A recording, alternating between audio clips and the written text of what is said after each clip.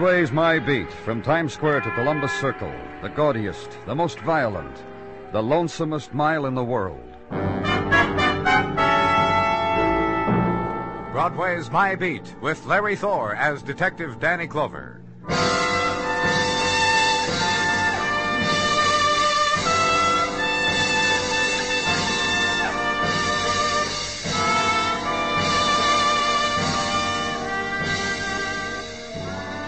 The soft fall of June, and Broadway's heart beats fast. The girls press gently against currents of summer wind and wear the glimmer of morning sun on their hair, and their lips scarlet, moist.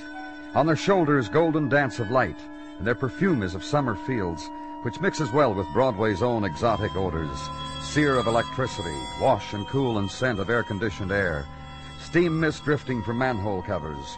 And Broadway follows close on the heels of summer morning, turns a corner, punches the time clock, darkens the day.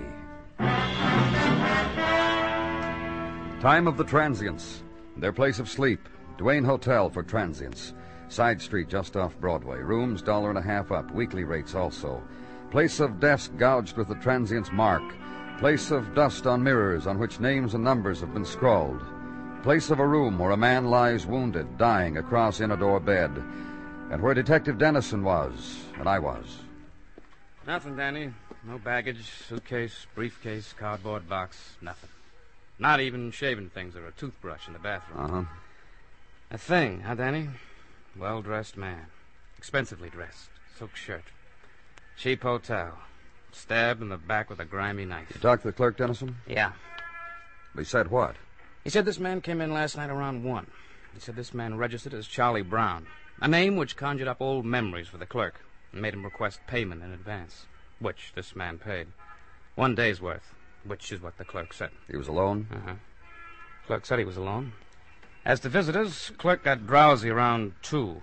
Can't see with his eyes closed. No. I found this in his wallet. Let me touch, too, huh? Must be $500 in easy dimensions. Feel real nice, don't they? Dennison, Yeah. Robbery's out, huh? It looks that way. Found this in his wallet, too. Business card. Lane Incorporated. Gadgets, mechanical funnies. George Lane, owner. George Lane matches his driver's license. A man makes mechanical funnies. Carries 5 C's pocket change. Look at it one way. There's no percentage in it. Look at it another way. You call the ambulance, Dennison? Clerk said he'd do it for me. Clerk said it'd be a real pleasure. So I let him. He did. And it happened then, the siren. The trailing in of the one-noted song, the shrill tone that shatters a city's traffic and lets through a self-propelled white-enameled box designed to carry newly stabbed people as comfortably as possible. And a man near death becomes suddenly an object of respect. So stand by solemnly while he's lifted up and carried away. Instructions to Dennison, then, and leave. Legwork and the offices of Lanes Incorporated. Show the badge and be nodded to a chair by a young woman who tiptoes, and a few minutes later be tiptoed into an office in limed oak, and photographs of lawn sprinklers that turn themselves off, kittens that turn themselves on, and life-size baby dolls that say mama, and smoke. Be permitted a minute of amazement. The door opens, and your back is slapped. No gadget, but a man. And how are you? My name's Harry Webster. Well, fine. I'm... Danny Clover. You gave your name to Miss Senker, remember? And Miss Senker gave it to me. How are you, Danny? What's your position here, Mr. Webster? You asked to see the fellow in charge, didn't you? I'm the fellow in charge. Well, that is while George Lane is away, huh? As soon as he comes in, I take off my suit coat, and I'm a foreman. Mr. Lane's had an accident. Accident? No, that's the wrong word. He was stabbed. He was found in a cheap hotel with a knife. The Lane that owns this place is George Lane, Mr. Clover. Quite a wealthy man, a man who doesn't stint on anything his heart desires, so you see that. Anyhow, we want you to go to police emergency hospital and make identification for us. You just stick around. Mr. Lane will be in. You boys have got the wrong man. Well, let's just go on the assumption we haven't. If we do that, I don't know what to say. Nothing comes. I'll help you. Who would want to stab him? Stab George? I know who'd admire him, everybody. I know who'd respect him, everybody. And everyone would have a good word for him, but stab him? Stab him? When was the last time you saw him? Last night. Oh? He was to my house for dinner. We gave him a little dinner party. Me, my wife, my kid. Celebration. I've been working here 20 years, so I have... How did Mr. Lane act last night? Oh. Well, that means what? I went under the table about 11. My wife put me to bed.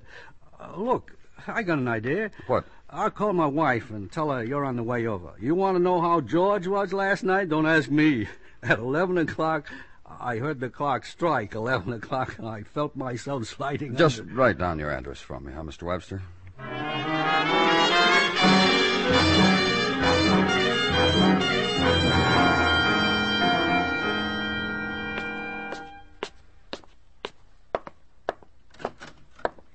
You're Mr. Clover? Yes. Well, I've been waiting for your step ever since Harry called. Just minutes ago, a man walked through the hall, and I opened the door and asked him if it was you, and he just grinned and winked. I was very embarrassed. May we go inside, Mrs. Webster?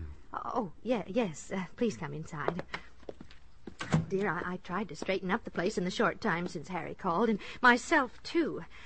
Harry should have had sense enough to ask you to wait around just a little while, so It doesn't matter, Mrs. Webster. Oh, no, I don't suppose it does it? George hurt and wounded, dying like some lonely animal. Mrs. Webster... Now, don't you play games with me, do you hear? No games. Because Harry told me all about it on the phone, and I'll match what you said to Harry and what you say to me and what Harry said, because he told Mrs. me... Webster... And Harry doesn't lie. He never fibs. Now, that's one thing you can say about my husband, Harry. You through, Mrs. Webster? Well, I'm upset. I tell you that so you know. I'm just terribly, terribly upset. Because of what's happened to Lane? But George is dying, isn't he? We don't know yet. We're doing all we... And all you can do or want to do or dream of doing for George Lane won't be enough. Oh? Yes.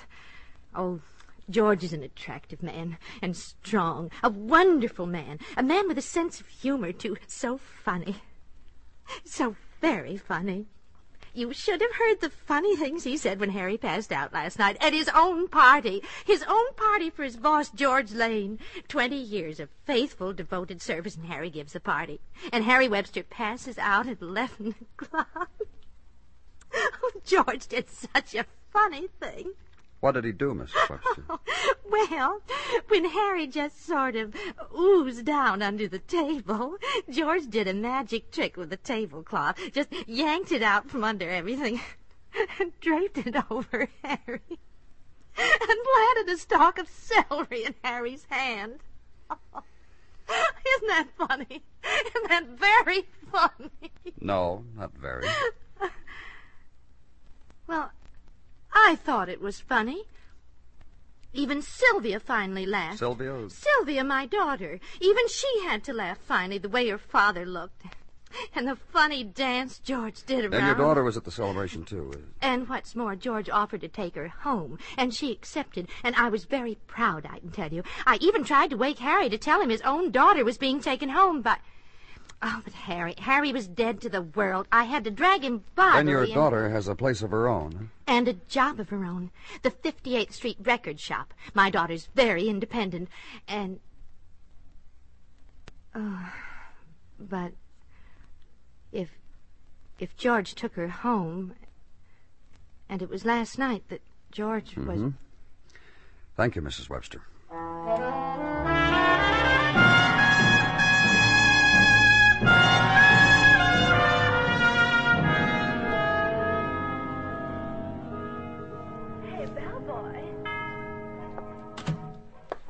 I'm sorry, sir. We prefer you're not taking that briefcase into the listening booth with you and all those records. Thank you. Hey, Bellboy. Now, you, sir. Is your name Sylvia Webster? That's right. I'm Miss Webster. Oh, I'm Danny Clover, police. That's all right. I'd like to ask you a few questions, Miss Webster. That's all right, too. Earlier this morning, George Lane was found with a knife in his back. Just a minute. Now, you were saying that George Lane was found stabbed, and you want to ask me some questions. Isn't that right?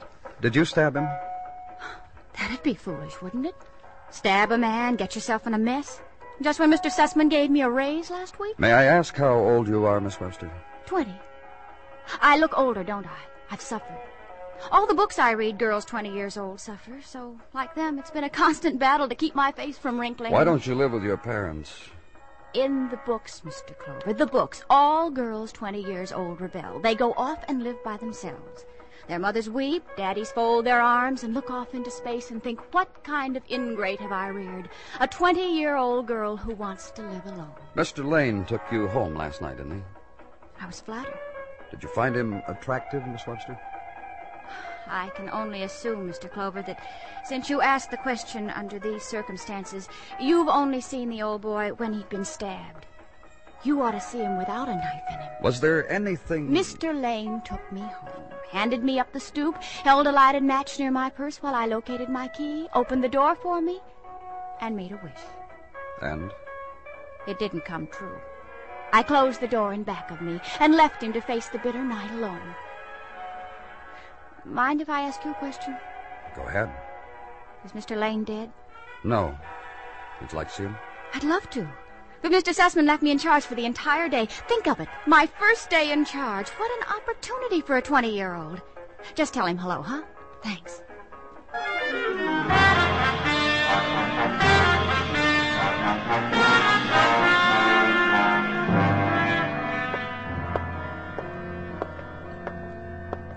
Danny? Dr. Sinsky? How is... I took a moment outside Mr. Lane's room, Danny, to grab a smoke. I didn't wish to... Didn't wish to what, Dr. Sinsky? To intrude on the grief of his visitors. I did everything I know, Danny, but... Visitors who... A Mr. and Mrs. Harry Webster. They told the desk they were old friends. Mr. Webster said you had Let's wished go to... in, huh? Clover, Yes, Mr. Webster? that's George, all right. That man there in the bed, George Lane. Man I worked for 20 years. A man... My wife's crying because... Danny? A man we've admired, respected. A man... Just a minute, Mr. Webster. What is it, Dr. Sinsky? Mr. Lane is dead, Danny. That was a remarkable man. A truly remarkable man. A man I never was. A man I would have given anything to be. All the things I'm not. Don't do that, Harry. Because you're right. You're just so right. A wonderful, wonderful man is dead.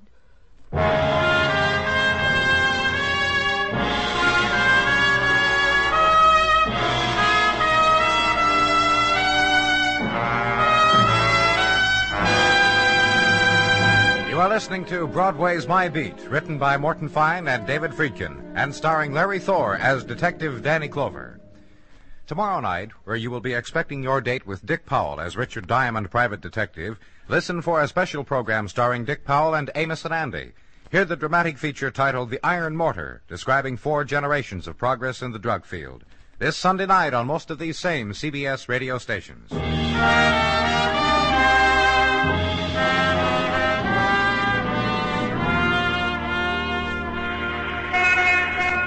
In the sunlight of a new morning in June, Broadway leans against a subway exit before going to work and makes the last memory about the long night past. There was the bottle of beer in the corner bar and the reflection of the girl in mirror and how she accepted the light you offered her and not your friendship, and the wilted salad and the siren songs of the disc jockeys and spasms of sleep and fragments of dreams when you were skimming the lagoons of Manakura, and later when your brow was being stroked in a South Sea Island way. And the best dream of all, the one you had been trying to remember for months, shattered again by the alarm clock, lost again, because it's a new morning again. And for me, the new morning was police headquarters and Sergeant Gino Tartaglia. Danny? Come on in, Gino. Oh, what's up? Go ahead. Be bright and sunny. Oh, trouble this morning, Gino? June is the cruelest month. You know who said that? Mrs. Tartaglia. She can't sleep on June nights. Gino. So she keeps me awake. She keeps telling me she hears music. Gino, please. And I have always been very proud of my hearing, Danny. I hear no music. She keeps nudging me and says, "You hear that? You hear that? Violins." So help me, Gino. Once I think I heard a trumpet blow, but I wasn't sure, so I went back to sleep. But that was last month. But what am I bothering you with? Let's get down to things at hand, shall we? If you please. Run down on results of legwork by the good Detective Dennison. The deceased George Lane was known as a big man with the maidens. Some people who knew best described Mr. Lane as dynamic and, let's see, powerful. Also, at one juncture in his life, he was all but snagged. Snagged? He was once engaged to be married to a Mady Carson. Detective Dennison has jotted down her address, which I give you now. Thanks. So, what do you think, Danny? About what? About Mrs. D. About she can't sleep at night in June. Just wait till July, huh?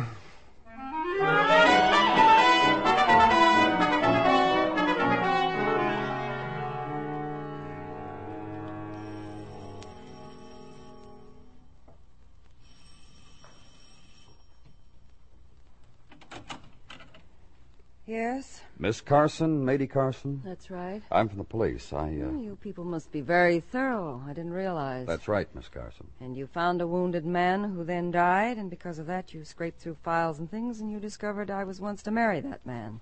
Mady Carson and with George Lane. That's right. Well, then do come in. Somewhere in all that mess of magazines and newspapers, there must be a place to sit. Thanks.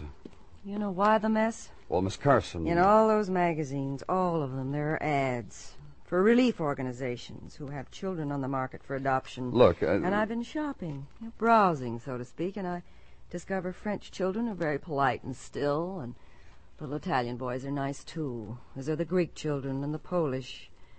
I tell you, What? So many to choose from, it's very difficult for a girl to make up her mind. That's how Lane's death hits you, Miss Carson? Oh, no. When it hit me like that was when George Lane would not marry with me.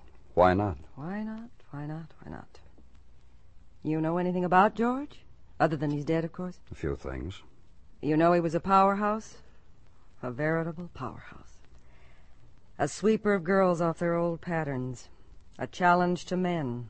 All things his opponent. Men, women, things. And George always won. And to the losers, the spoils. What are you talking about? I'm talking about a bar where once 3 years ago a girl sat waiting for her fiancé, and George Lane, distinguished, gray, bulky, and harmless, introduced himself, bought said girl a drink, invited said girl for a little jaunt in his sports car. Said girl, me. Finis, the end. Then he wanted to marry you. I wanted.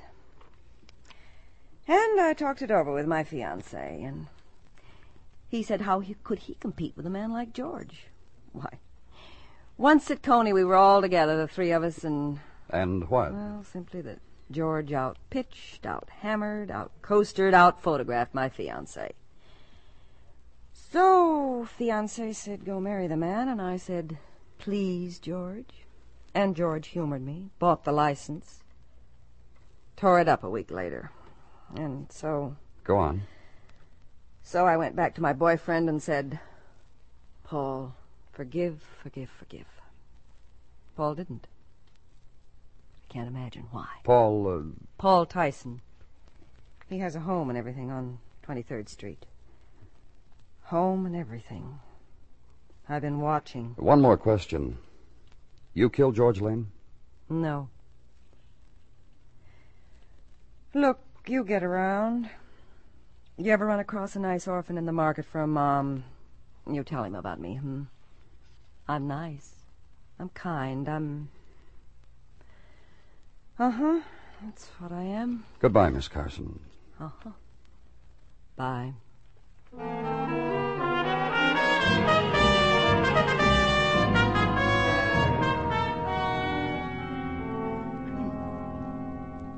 I've got no regrets, Mr. Clover. Nice wife, nice kids, nice view here from the office window. You notice the view? Yes, I did, Mr. Tyson. Now, if you'll... Sure. I would have married Mady. Before George Lane came along, that is. A matter of pride after that. What do you mean? She threw me over for him. Then Lane whirled her around a few times and pointed her back to me. Pride. I told her to go away. You want to tell me about George Lane? A very strong man. A very great hand wrestler. After what he did to me in front of Mady, I went out and married a woman taller than I am, and all my children are small for their age. There's a very psychological novel in there someplace. Did you kill George Lane? He scared me to death. That's a motive, isn't it? No, I didn't kill him. And you mean what you said, Mr. Tyson, about no regrets? Why do you ask? Well, maybe just clutching a straw now that you're married, a nostalgia for Mady, and the reason you didn't marry her, motive. Nothing like that, Mr. Clover. Nothing's left of what I once felt for Mady. When she came back from George Lane, she wasn't Mady anymore. Oh? She was suddenly a sad woman, no more spirit. She even started to wear gray dresses with high linen collars. Tough about her. Didn't matter to me. I've got a wife and all the kids I want, and I'm very happy. I'm too happy to murder anybody, Mr. Clover. Know what I mean?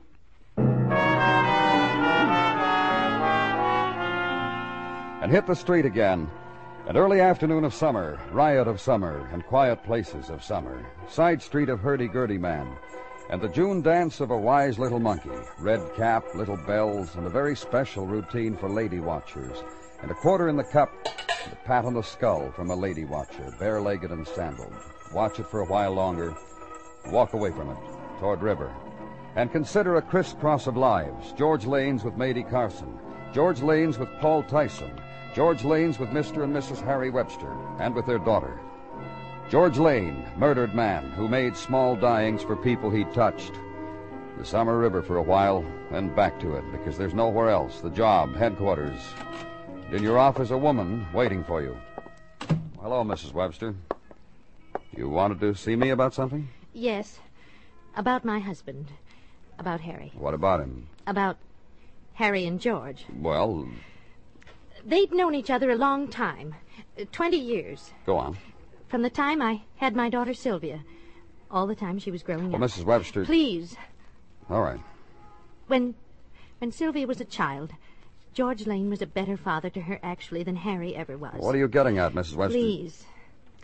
George brought her things Harry never dreamed a little girl would love.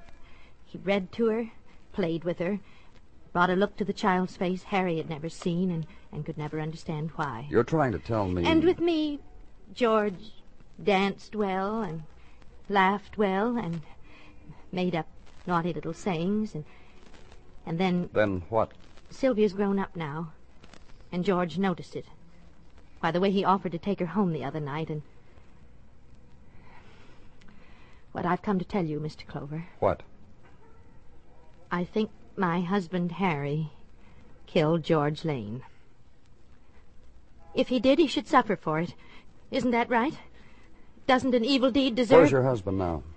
With my daughter. Her apartment on West 12th. That's all, Mrs. Webster. Now, you won't tell him that I don't care.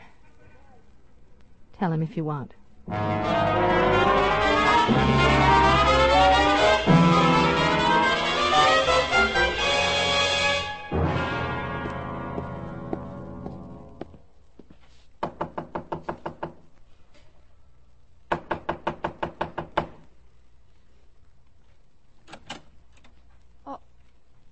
What do you want? I'd like to talk with you, Miss Webster. Okay. Well? Can we go inside? I'm a busy little girl tonight. I've got company. Your father won't mind. Oh, you know he's here, huh? Okay, come on in. Pop? Hi there, Clover. Good evening, Mr. Webster. We went gambling, Mr. Clover. Just a little father-daughter gin game. Loser runs down to the corner and buys a quart of ice cream. Grab a chair. We'll make it three-handed. Mr. Clover says he came here to talk. Oh, that's fine. To me, Pop. Oh, like that, huh? It's like what, Mr. Clover? I'd better go. That's all right, Mr. Webster. Stay. I want to talk to both of you. Hey, now, you son. Your wife thinks you might have killed George Lane. Yes, I figured she would. Did you? I told you he was a man I respected more Oh, than... cut it out, Well, Pop. it's true. Is it? Sure, I told you. But you still haven't told me the answer to the question, Mr. Webster. I didn't kill him. That only leaves your daughter. The heat must have got Then to who him. else would you say it leaves, Miss Webster? Pop, The heat really got to him, didn't it? why don't you level, Pop? Huh? About George. What you really thought of him. Listen, why don't you tell Mr. Clover how you hated George? I've already found out some things about him. Like what? That he was a dominating man. That he destroyed everything he touched. Did you find that out? How did you feel about him, Miss Webster? Look, Yes? I hated him. all my life. He made me feel small, unimportant. He paid my wages, and when he felt like it, he took over my family. You know he took your daughter home after your party? Look, you didn't let me finish. Don't get crazy. Well, he didn't let me finish, and I want to finish. I went to his hotel, and I killed him. See what's become of my father, Mr. Clover. He's become ridiculous. Pop. It's the truth, Sylvia. You know what kind of a hotel George was killed in? Sylvia. The cheapest joint he could find, not his hotel. Sylvia. Where he wanted me to meet him. Shut up. Where I met him. Where I killed him. You know why? You know why, Mr. Clover. Like everybody else, I fell flat on my face for him. 20 years he was building me up to being alone with him. Please, Sylvia, you just shut up. Instead of going home, he said he had a place he wanted to show me. I would have gone any place with him. Worshipped him, Pop. He took me to that place. I stretched out my arms to him. And all he did was laugh at me and started to walk out. Destroyed me. And that's all he wanted. Sylvia. I'm sorry. No. Listen to me. I'm glad you did it. Yeah. But I should have done it. You couldn't. You didn't have the strength. He destroyed you long ago.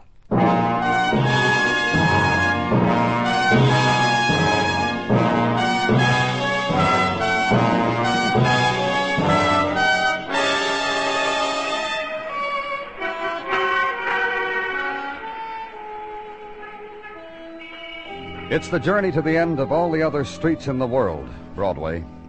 You turn a corner and you're there. Walk it slowly. Lean your heart against it. Shop for the kicks, the bargains, the heartbreak, until all explodes in your face. It's Broadway, the gaudiest, the most violent, the lonesomest mile in the world. Broadway, my beat.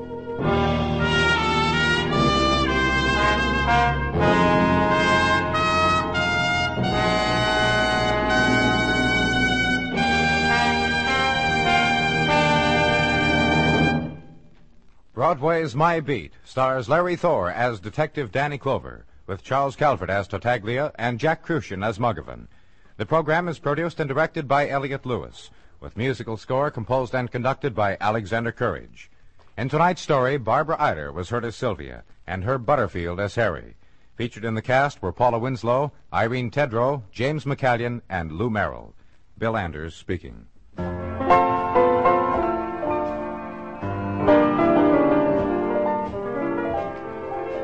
This coming Monday night, where CBS Radio has been bringing you its production of Suspense, listen for the new mystery series called Crime Classics. This Monday on Crime Classics, you will hear a report on the crime of Bathsheba Spooner, the complete story of the first woman tried for murder in the United States. Crime Classics premiere performance this Monday on most of these same CBS radio stations. And remember, for thrilling dramas of escape, listen Sunday nights to the CBS Radio Network.